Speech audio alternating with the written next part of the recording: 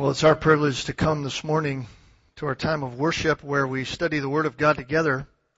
And this morning we are in part 4 of this current series, which I have entitled Uncovering the Ugly Truth. Uncovering the Ugly Truth. We've begun a study of the book of Romans, so if you have your Bibles with you, I'll ask you to open your Bibles to Romans chapter 1 as we continue to unfold the truth of God among us this morning as we delve again into the reality of what this text says. And I was thinking about this morning as I was pondering all that this text has for us, that it's obvious for us that we are gluttons for punishment. Right? We are either forgetful people or we just love pain. Because these are painful words, aren't they? Even for us who know Jesus Christ, this is like going into the gymnasium once a week and you work very hard and your muscles get very filled with lactic acid and the next day you're sore and it gets a little better each and every day, and then you go back to the gym and it all is a reminder of what you just went through in the past. And that's what we have here in Romans.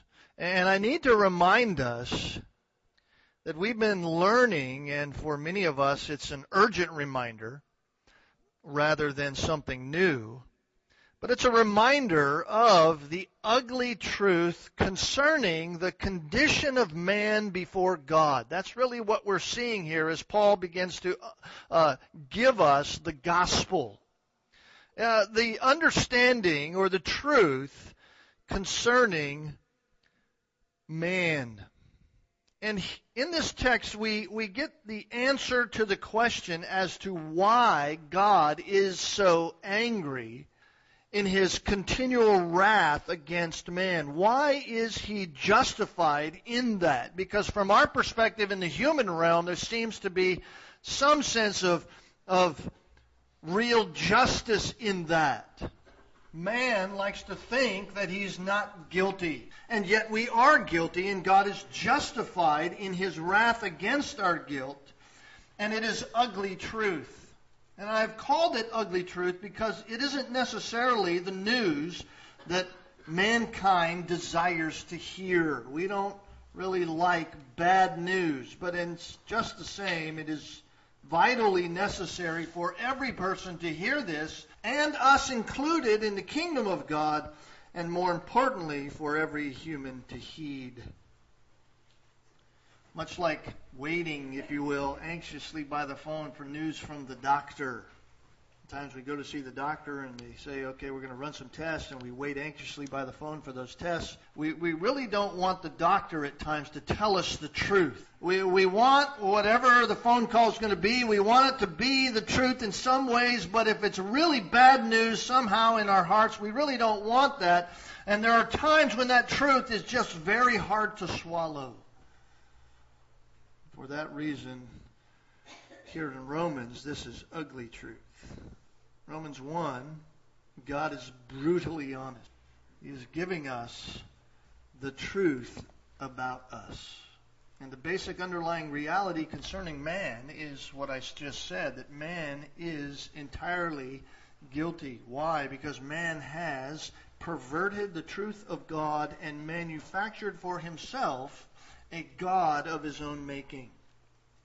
This is the condition of humanity. The opening phrase, in fact, in verse 21 of chapter 1 clearly gives us the reason why man is an idolater. Verse 21, for even though they knew God, they did not honor him as God or give thanks. This is what Paul tells us. The inevitable outcome of man's rejection of God is the worship of a God in his own making. It is the worship of self. And we see that in verse 23. So God's wrath against man is not justified only because of the simple truth that God has clearly revealed himself, as we saw in the previous verses. God has made himself known to every man. Every man, every human being that has ever taken a breath in this world has a consciousness about God. Can I say something to us this morning? God is not an atheist. In fact, atheism is a myth, because every man knows God.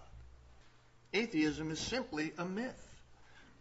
God is an atheist. He doesn't believe in atheism. Regardless of what man says, God has revealed himself to each and every human that has ever lived. And so God's wrath is justified just for that alone, but also, as we learned last week, because man has clearly denounced any of that knowledge of God and thereby elevated himself as the one who has the answers to life. This is what God is telling us through the Apostle Paul in verses 18 through 22. God has clearly revealed himself. He has clearly made himself known. And man has clearly denounced that knowledge. And man, because of his denouncement of that knowledge, has thereby replaced God's wisdom with his own wisdom, with his own professed wiseness. Verse 22, he professes to be all-knowing. He professes to have the wisdom that he needs. We are celebrating the Reformation in a sense of just highlighting the reality of what that means in light of Christian history. And yet, the very same thing that is taking place here in Romans 1 was the same thing taking place in the Reformation that Martin Luther was arguing for. Martin Luther put it out in 95 problems that he had with the Catholic Church, and yet the underlying reality was a problem with authority. Not Martin Luther's problem with authority, but an argument for the reality of who was going to rule the day. What voice was going to call the shots? What was going to be the authority? Was it going to be the Catholic Church and the traditions of men, or was it going to be the Word of God? Now, this is the issue we see right here. It is an issue of ruling authority. You see, this is where all of us must begin when it comes to sharing the gospel of God with an individual who is lost. Why? Because that person already believes they are not lost. They have already convinced themselves through their rejection of the truth of God that they clearly know about, that they are okay. It's a matter of authority. God's voice has no voice to them. Maybe I should say it another way. Every man, woman, every child must come to the realization that they are in fact guilty before a holy God.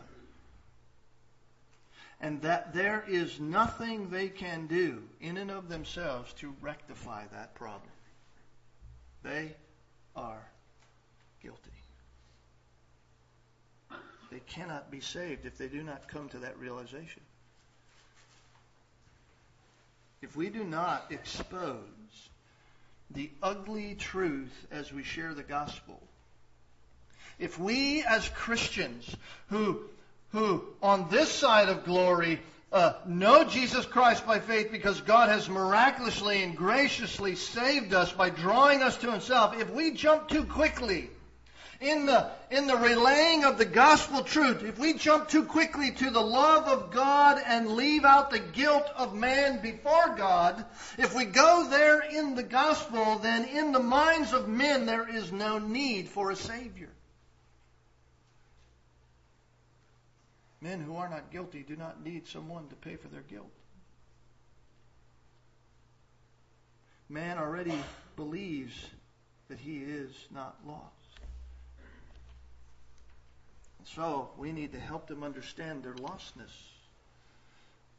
And so the result of progressive perversion of the truth.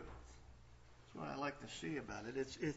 If you notice this decline of mindset, this is a progressive perversion of the truth. It's a progressive degeneration farther and farther into idolatry. The result is that. And that is the fourth reason why God's wrath is justified. God's wrath is justified because of man's idolatrous religion. Man's idolatrous religion, or you might even call it self-worship. Self-worship. Worship. What is worship? Worship is considering something worthy, right? Living with God as your constant life authority. Living with God as your constant life authority. We worship God when we study the Word of God, because when we study the Word of God, we're saying, we recognize, God, that your Word is authoritative. Now, it's one thing to do that intellectually. It's one thing to say God's Word is authoritative. It's another thing to actually live constantly with God's Word as your authority.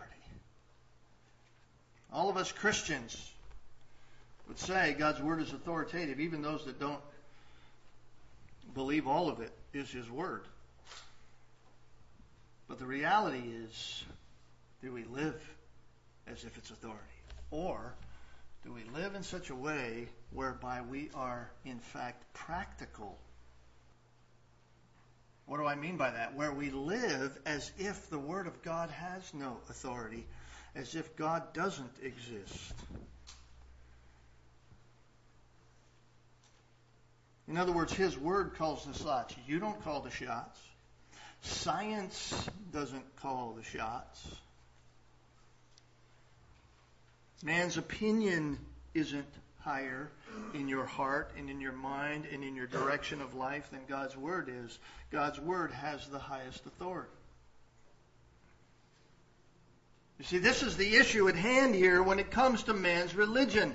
Each form of idolatry is reflected in countless religious systems that have been devised by men to replace the truth of God with a lie. To replace the authority of God with an authority of a different kind. And worship of that one true God with the worship of many different man-made gods. That's the issue.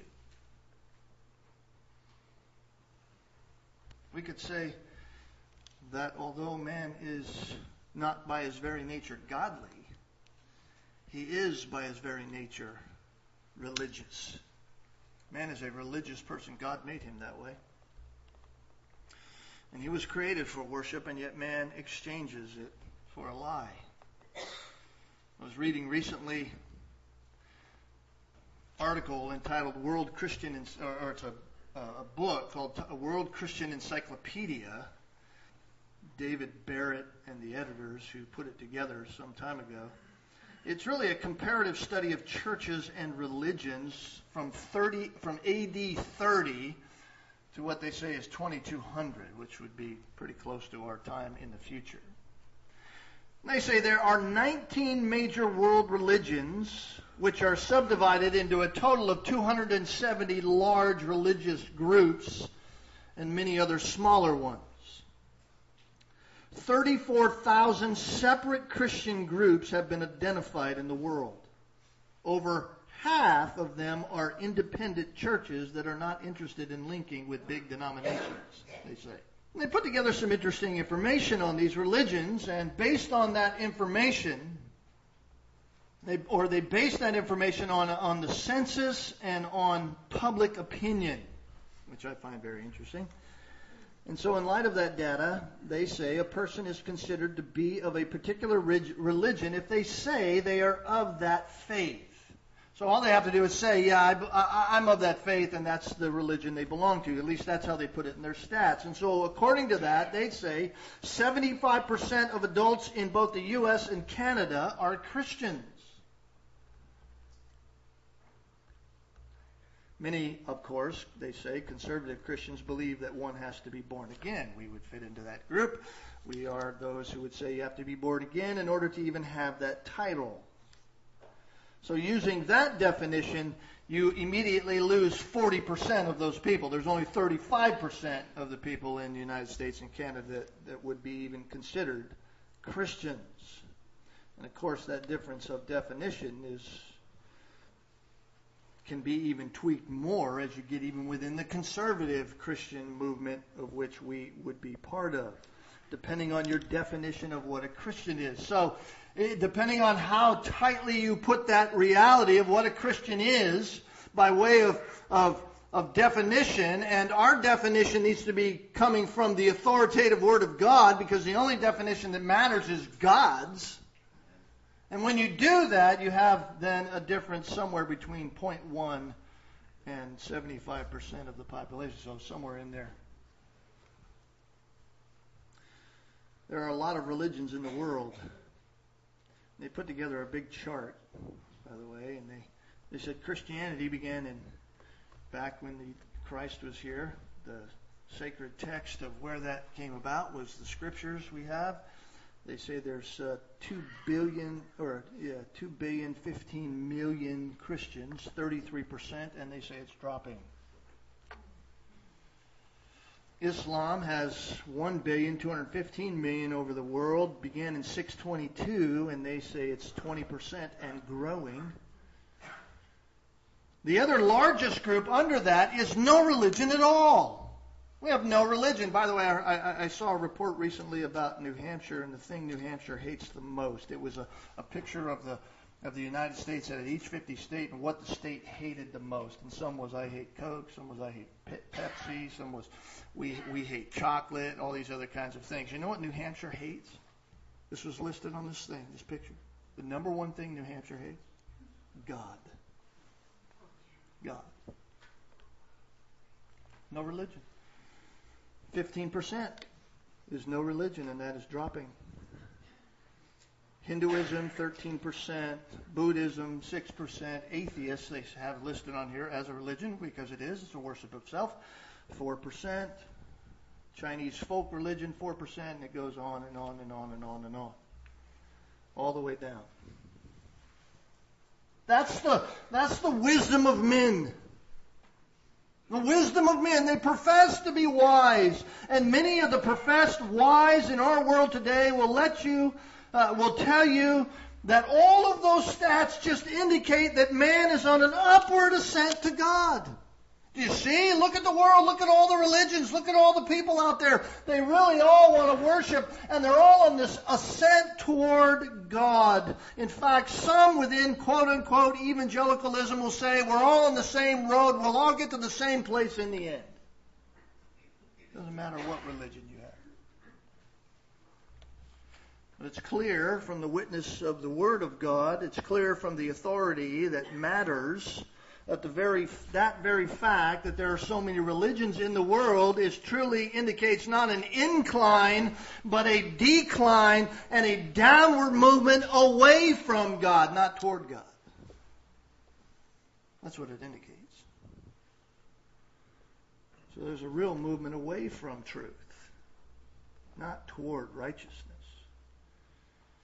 And so in direct contrast to what the wisdom of man tells us, the religion of man does not in any way shine as a bright light, but rather it's a reflection of man's total darkness.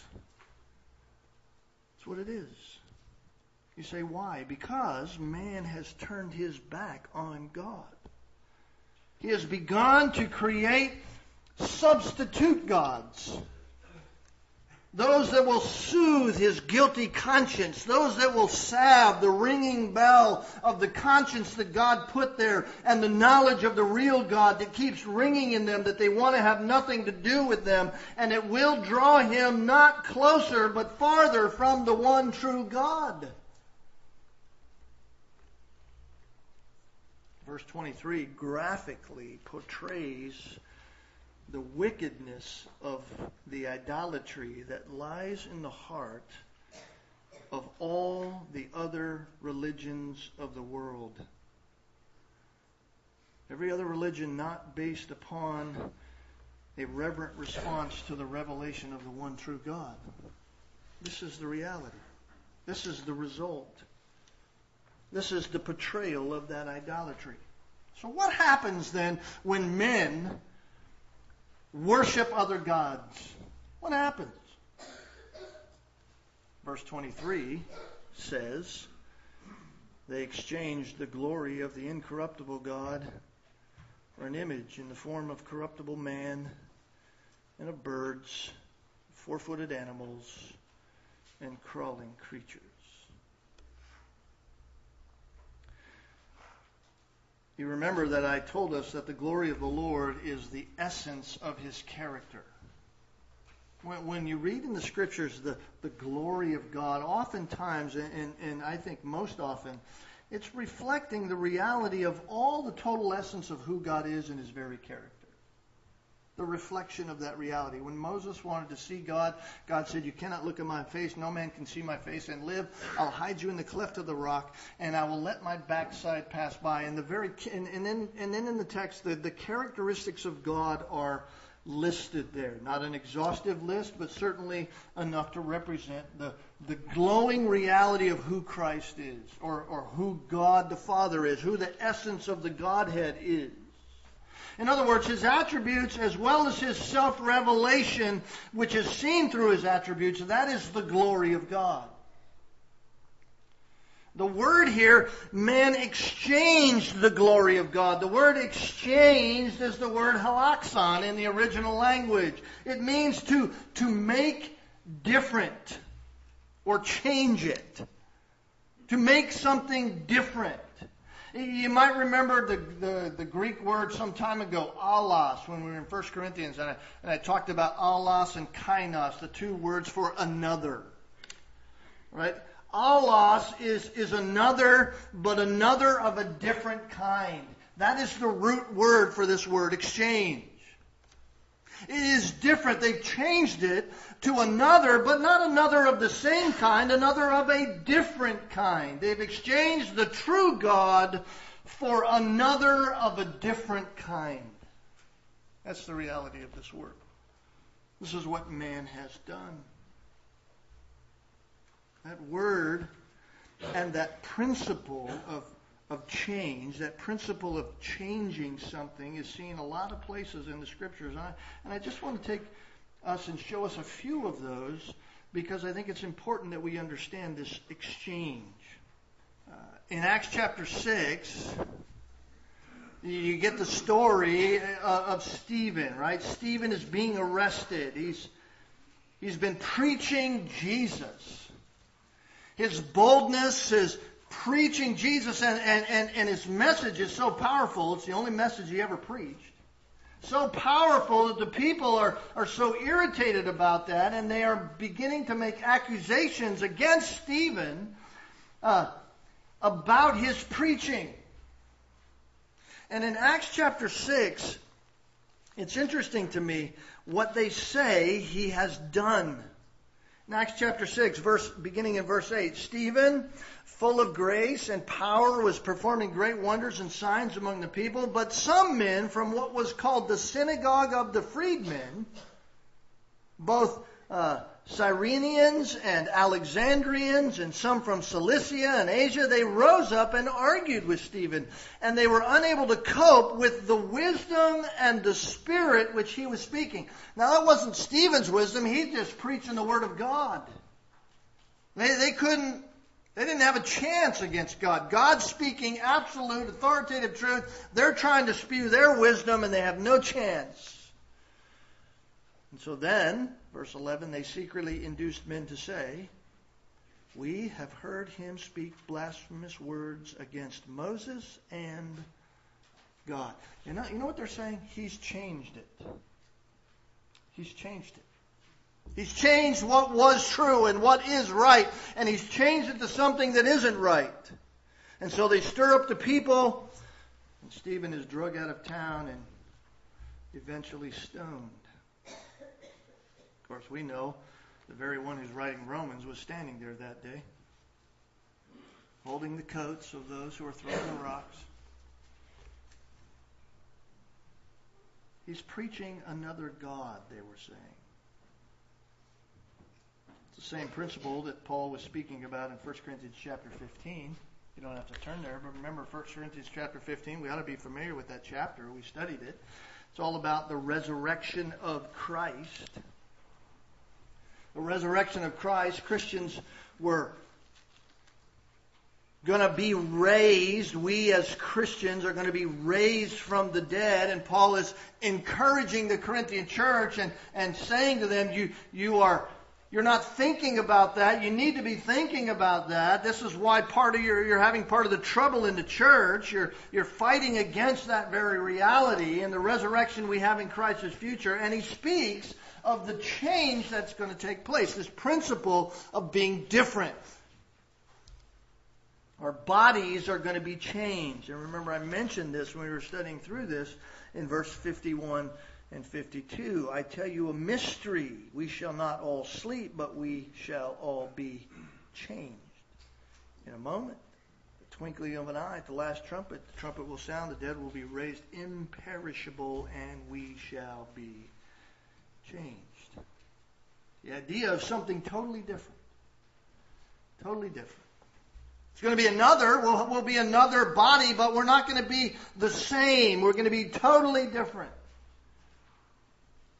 You remember what took place with the Hebrew people in Exodus chapter 32. Exodus chapter 32, the history of the golden calf. And Moses is on the mountain and the people are wondering, what happened to Moses? And they go to Aaron and say, we want a God. We need a God. You need to give us a God. And Aaron stupidly says, give me your gold. And they fashion a golden calf and the people begin to worship it. They exchange the glory of the incorruptible God for that which was a four-footed animal. And then they were warned by God following that very event in Deuteronomy chapter 4. Deuteronomy 4 and verse 15.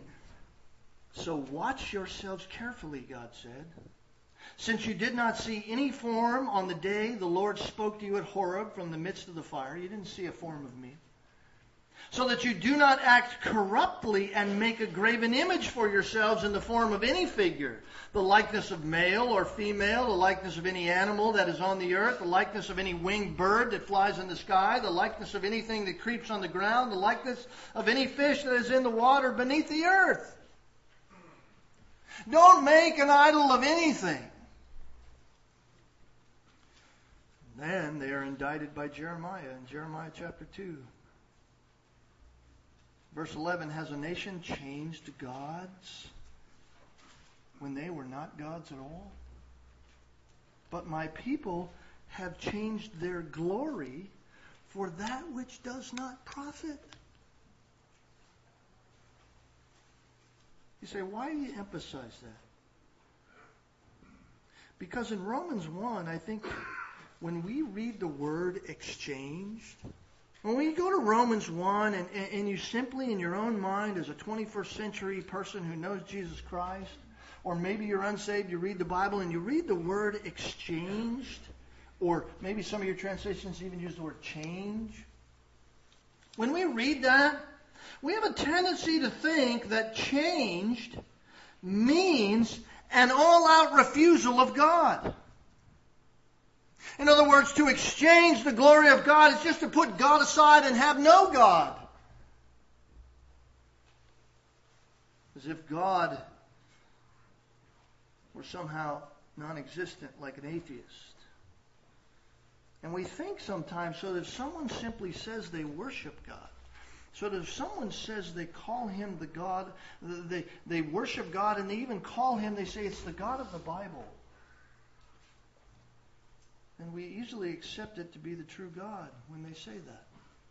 When, in reality, they may have altered the God of the Bible even in the slightest way. That's what change is. Simply altering in the most minute way.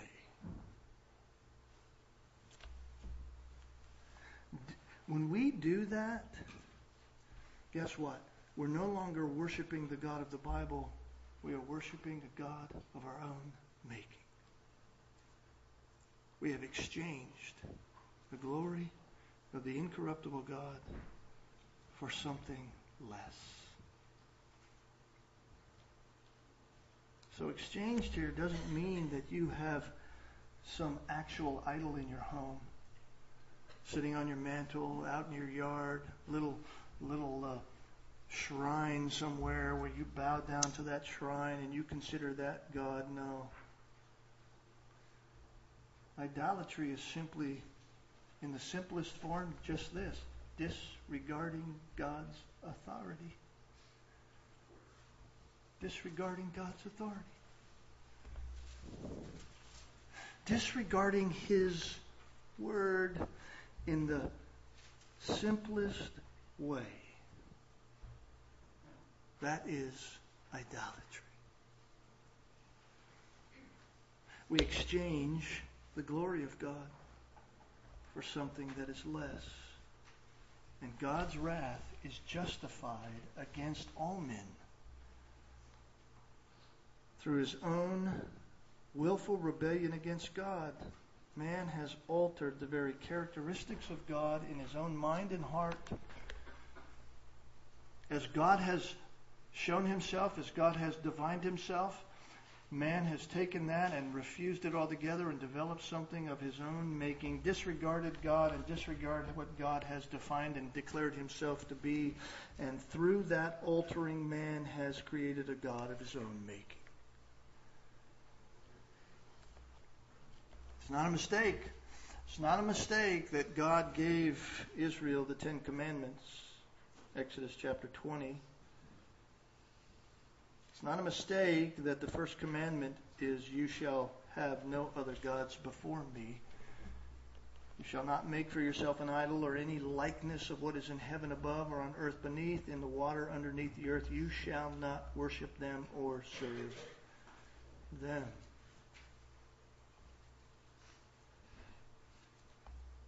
See, although that was a direct commandment to the nation of Israel in the time of history, it is a direct commandment to all of us. And Israel didn't fare so well. They followed after gods of their own making and even accepted the gods of the pagan nations around them. In fact, before Israel's exile, the prophet Isaiah exposed their wickedness. He exposed their foolish idolatry, that they had corrupted God. Here's what he said.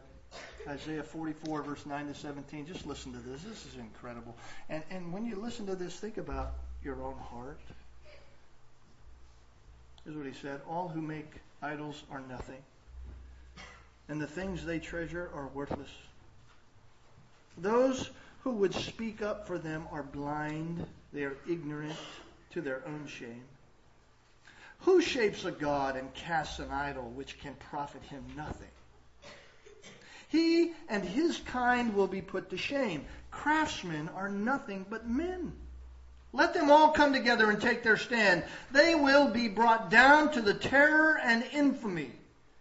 The blacksmith takes a tool and works with it in the coals. He shapes an idol with the hammers. He forges it with the might of his arm. He gets hungry and loses his strength. He drinks no water and grows faint. The carpenter measures with a line and makes an outline with a marker. He roughs it out with chisels and marks it with compasses. He shapes it in the form of man in all his glory, that it may dwell in a shrine. He cut down cedars, or perhaps took a cypress or oak. He let it grow among the trees of the forest, or planted a pine, and the rain made it grow. It is man's fuel for burning. Some of it he takes and warms himself. He kindles a fire and bakes bread. But he also fashions a god and worships it. He makes an idol and bows down to it.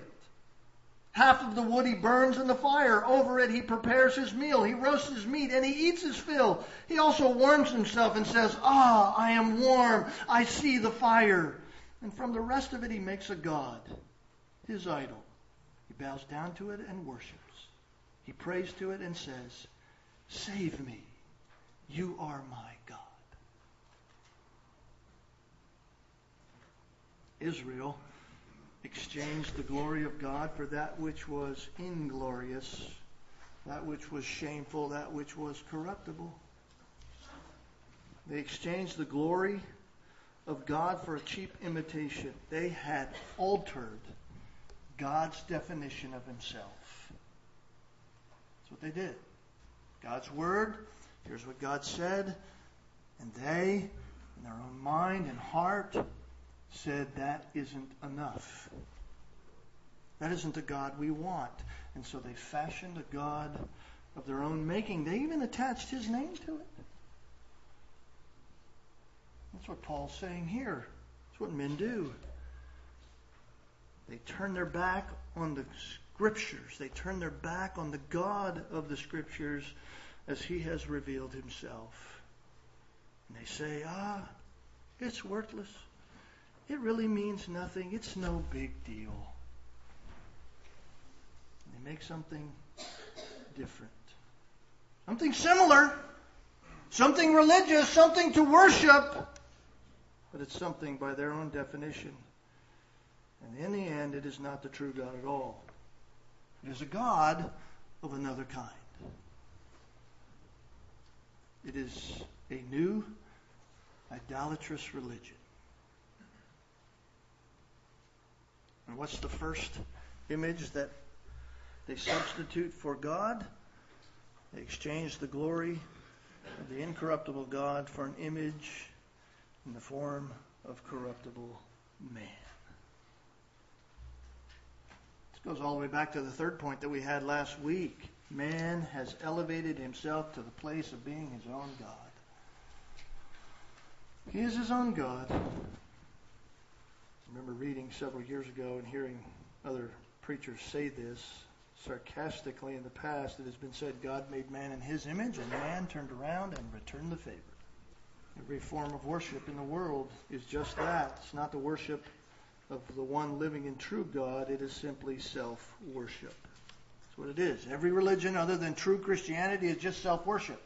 It doesn't matter how you package it. It doesn't matter how pretty bows you put on it. It doesn't matter the kind of music you sing in it. It doesn't matter the kind of prayers you might have through it. It doesn't matter what it looks like. It doesn't matter how far it is in the world to get to. None of that matters. It is all self-worship. It doesn't matter if the idolatry comes in the form of a wooden or metal object sitting on the mantel shelf or sitting in a home in some kind of way. It doesn't matter if you are like those worshipers who worship Satan himself. None of that matters. If the idol being worshipped is made up of unbiblical thinking about life, or if it is some different form of a gospel that is touted as the real gospel, in one way or another, it doesn't matter what it is, in one way or another, it is all idolatry. And all idolatry is self-worship. And all self-worship is idolatry. No matter how blatant, no matter how subtle. The Apostle John reminds us in the book of Revelation that the epitome of self-worship will be seen in the Antichrist. The Antichrist will demand that all the world bow and worship him. That's the epitome of idol worship. That's the epitome of self-worship. And yet John warns in 1 John that even now, many antichrists have gone out into the world. The epitome is the Antichrist saying, you must bow down to me. And yet even now, many have gone out into the world. 1 John 2, verse 18. Antichrist. Many anti-Christian. That's Antichrist. Anti-Christian. Against Christ. And the greatest idol of all, listen, the greatest idol of all, this might shock us, the greatest idol of all is not the image that made the idol, that it's made in. It's not the image. That's not the greatest idol of all. The greatest idol of all is the heart of self-worship that concocts it. I was remembering this week as I was studying King Nebuchadnezzar, perhaps the greatest king in all of the ancient world. He became so enamored with himself, so enamored with his supposed accomplishments that he ignored even the warnings of God's people, the warnings of the prophet Daniel.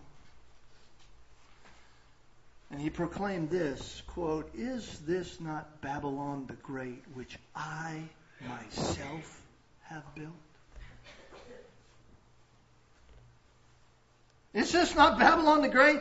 I'm the one who did this. It was my power and the glory of my majesty that made this happen. That's self-worship. Outright idolatry. Daniel had warned him. Here's what Daniel said to him. Or here's what the book of Daniel says.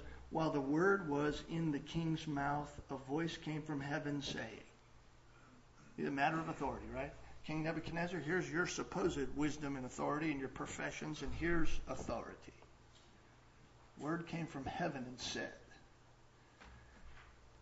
"To you it is declared." Those are frightening words. To you it is declared.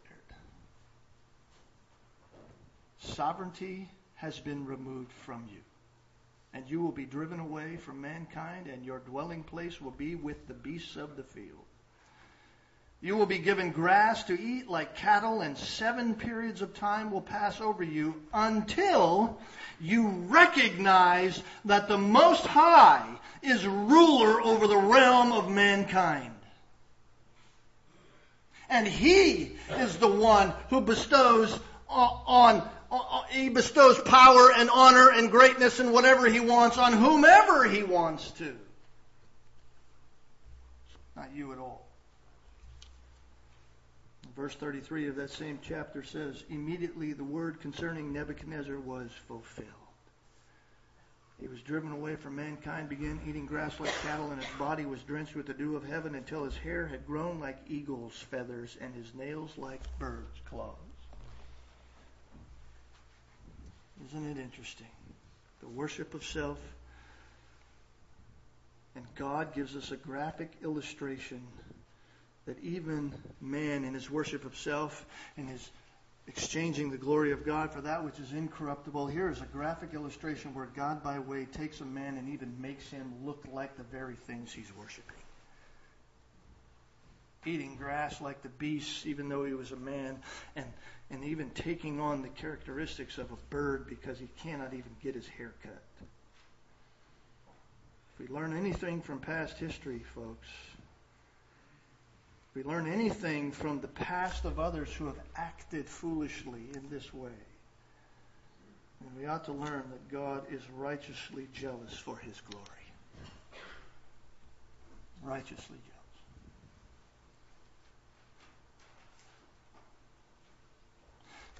The late, wonderful writer and theologian A.W. Tozer has correctly observed in his book, The Knowledge of the Holy, where idolatry begins. Here's what he says. Quote, "Idolatry begins in the mind." Idolatry begins in the mind. Now get this.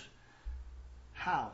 When we pervert or exchange the idea of God for something other than what He really is. Let me say that again. Idolatry begins in the mind when we pervert or exchange the idea of God for something other than what He really is. Unquote. Now let that sit on your mind and your heart for a moment. Because here you are, sitting here listening to this week after week after week after week. You go home, you have your own Bible study and your own passages of Scripture week after week after week. You pray to God. You live your life in 21st century world, and you hear these things and you say, well, this doesn't necessarily include me because I'm saved. Really? Really? Maybe not in an ultimate sense, in the sense in which you're going to go to hell because you've exchanged the glory of God for something that's completely incorruptible or corruptible. But have you in any way in your mind perverted or exchanged the idea of God for something that is not Him? In your practical living, is the Word of God and what God says authoritative? Or is it the words and wisdom of men that are authoritative? When science speaks, who do you listen to louder, God or science? When the politician speaks, who do you listen to? The Word of God or the world? Who speaks louder? And you can know what's speaking louder in your life by looking at your life and looking at how you make decisions and looking at how you think about things. It begins in the mind. And this is what Paul is saying. Mankind pays homage to all kinds of idols that resemble man and every other creature that were ever created. Why?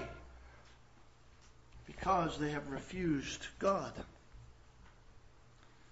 They have refused what God has said concerning Himself. They have refused what God has said concerning them, and they have altered it for something that is not God at all. I know. In a group this loud, there's somebody sitting here going, yeah, I don't know. Yeah, I mean, I hear what this is saying. I read these words, but, I don't know if I buy it. You know what you've done right there? Exchanged the absolute truth of an unchanging God for the wisdom of your own corruptible thinking. And that is proof alone that you are under the wrath of God. You have refused what God has said concerning Himself. You have refused what God has said concerning you. And for that, God will hold you eternally accountable. I have to caution each of us, lest we think we are above any of this. I don't want any of us to go away thinking that idolatry is the worship of just an object. No, it's not. There have always been those who worship the actual object. That surely is a form of idolatry, but there are many more, many more that worship the idols that are not objects at all. But they're thoughts of God that are not God's thoughts. Be careful as Christians, because even we can be caught worshiping wealth, worshiping health, worshiping pleasure and prestige. Our hearts can be filled with all kinds of other things of worship, and sports, and physical attraction, and educational attainments, whatever it is. All of those, each one of us from time to time gladly embraces. And that ought to tell us that we've exchanged the glory of the incorruptible for that which is corruptible.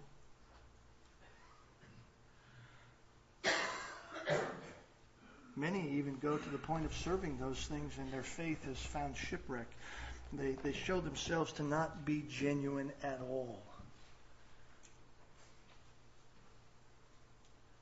You see, when we desire and have a desire for those things, when that overshadows the desire to have God's glory reflected in us, to have the mind and heart of God reflected as a life in every area of our lives. It doesn't matter even to the mundane realities of life, as Paul said to the Corinthians in 1 Corinthians 10:31, whatever you do, it doesn't matter what it is, do it to the glory of God. When the desire for those other things that are redefining and altering and even negating what God has clearly said we ought to be doing and what He has defined Himself to be, when anything else is overshadowing any of that, then that idea or that philosophy or that object is an idol of our lives, and it is something God hates.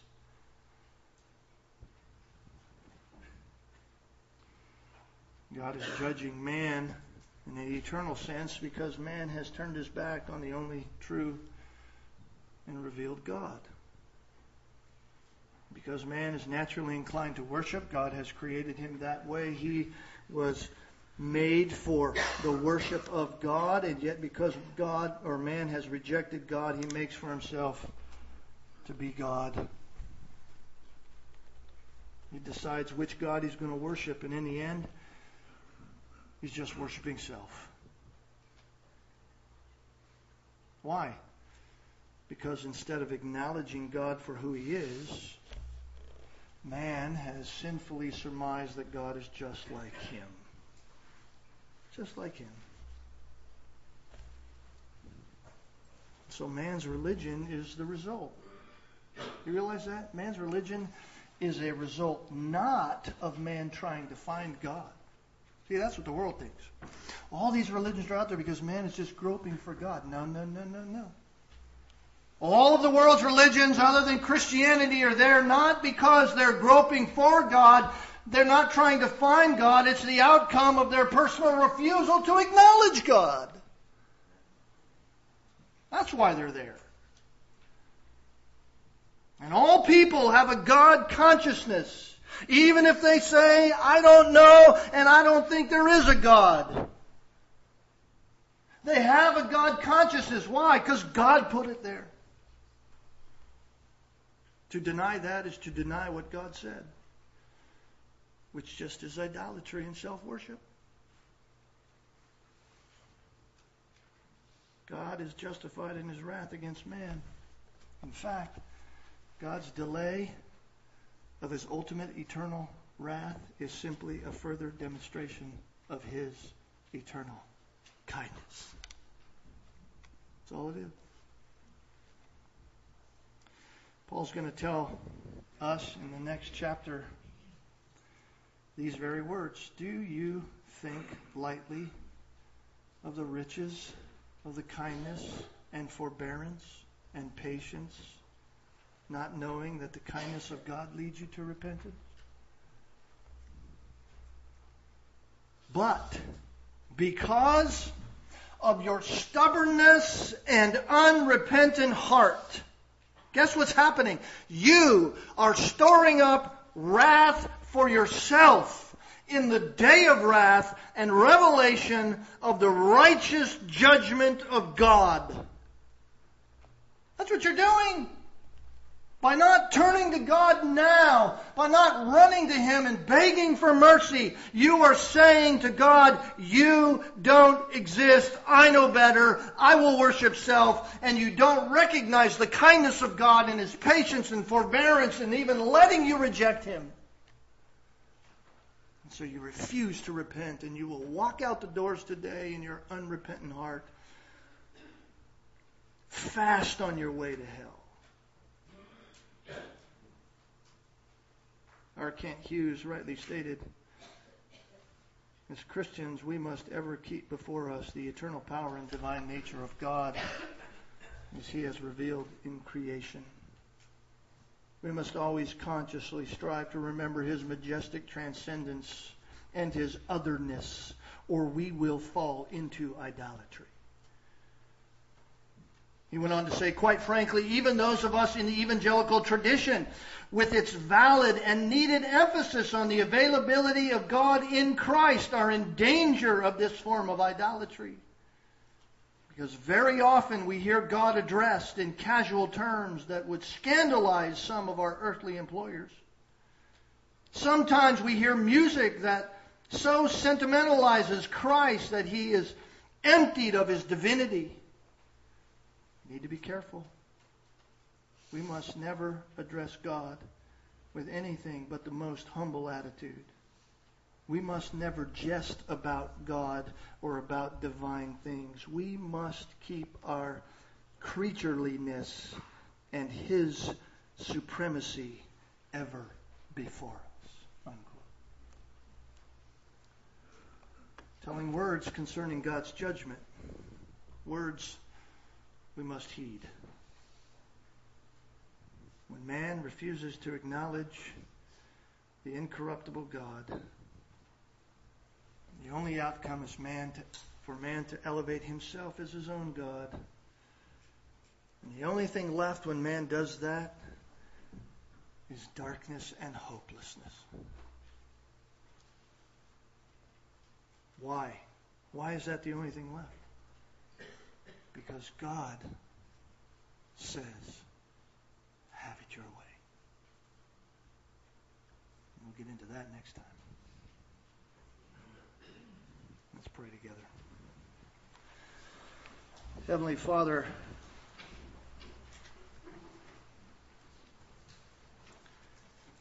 the words this morning for us from your word are frighteningly poignant. Not only for those who sit here this morning in their smugness and say they're okay with you when they will not repent, have not repented, and reject your Son, Jesus Christ, but also for each and every one who has professed Jesus Christ as their Lord and Savior, and yet willfully and willingly, each and every day we realize we do not follow your word. There are times when we selfishly, not ignorantly, but really overtly know what your word says and we don't follow it. That simply is to say that we are the authority and you are not. We alter it to our own convenience, to our own idolatrous ways. Were it not for grace, we certainly know where we'd be. We would be, as the song says, wandering down a lonely road to nowhere with our salvation up to us. But thanks be to your kindness and mercy, to your grace, to your patience and forbearance, that we can have life in you. We can actually worship the true God. Thank you for showing us our true condition. Thank you for showing us what we've been saved from if we know Christ and what we need to be saved from if we don't. Lord, thank you for Jesus Christ, for without him all men are hopeless. And so we pray, we trust that you will save those whom you've chosen, that you will cause them to repent, that you will draw them to yourself, that you will crush their pride, whatever way it needs to be, that you and you alone would be worshipped and glorified, that your authority would reign in their life each moment of every day, so that you would be praised and honored, and so that your glory would be seen and reflected in us. Thank you for these things, we pray in Jesus' name. Amen.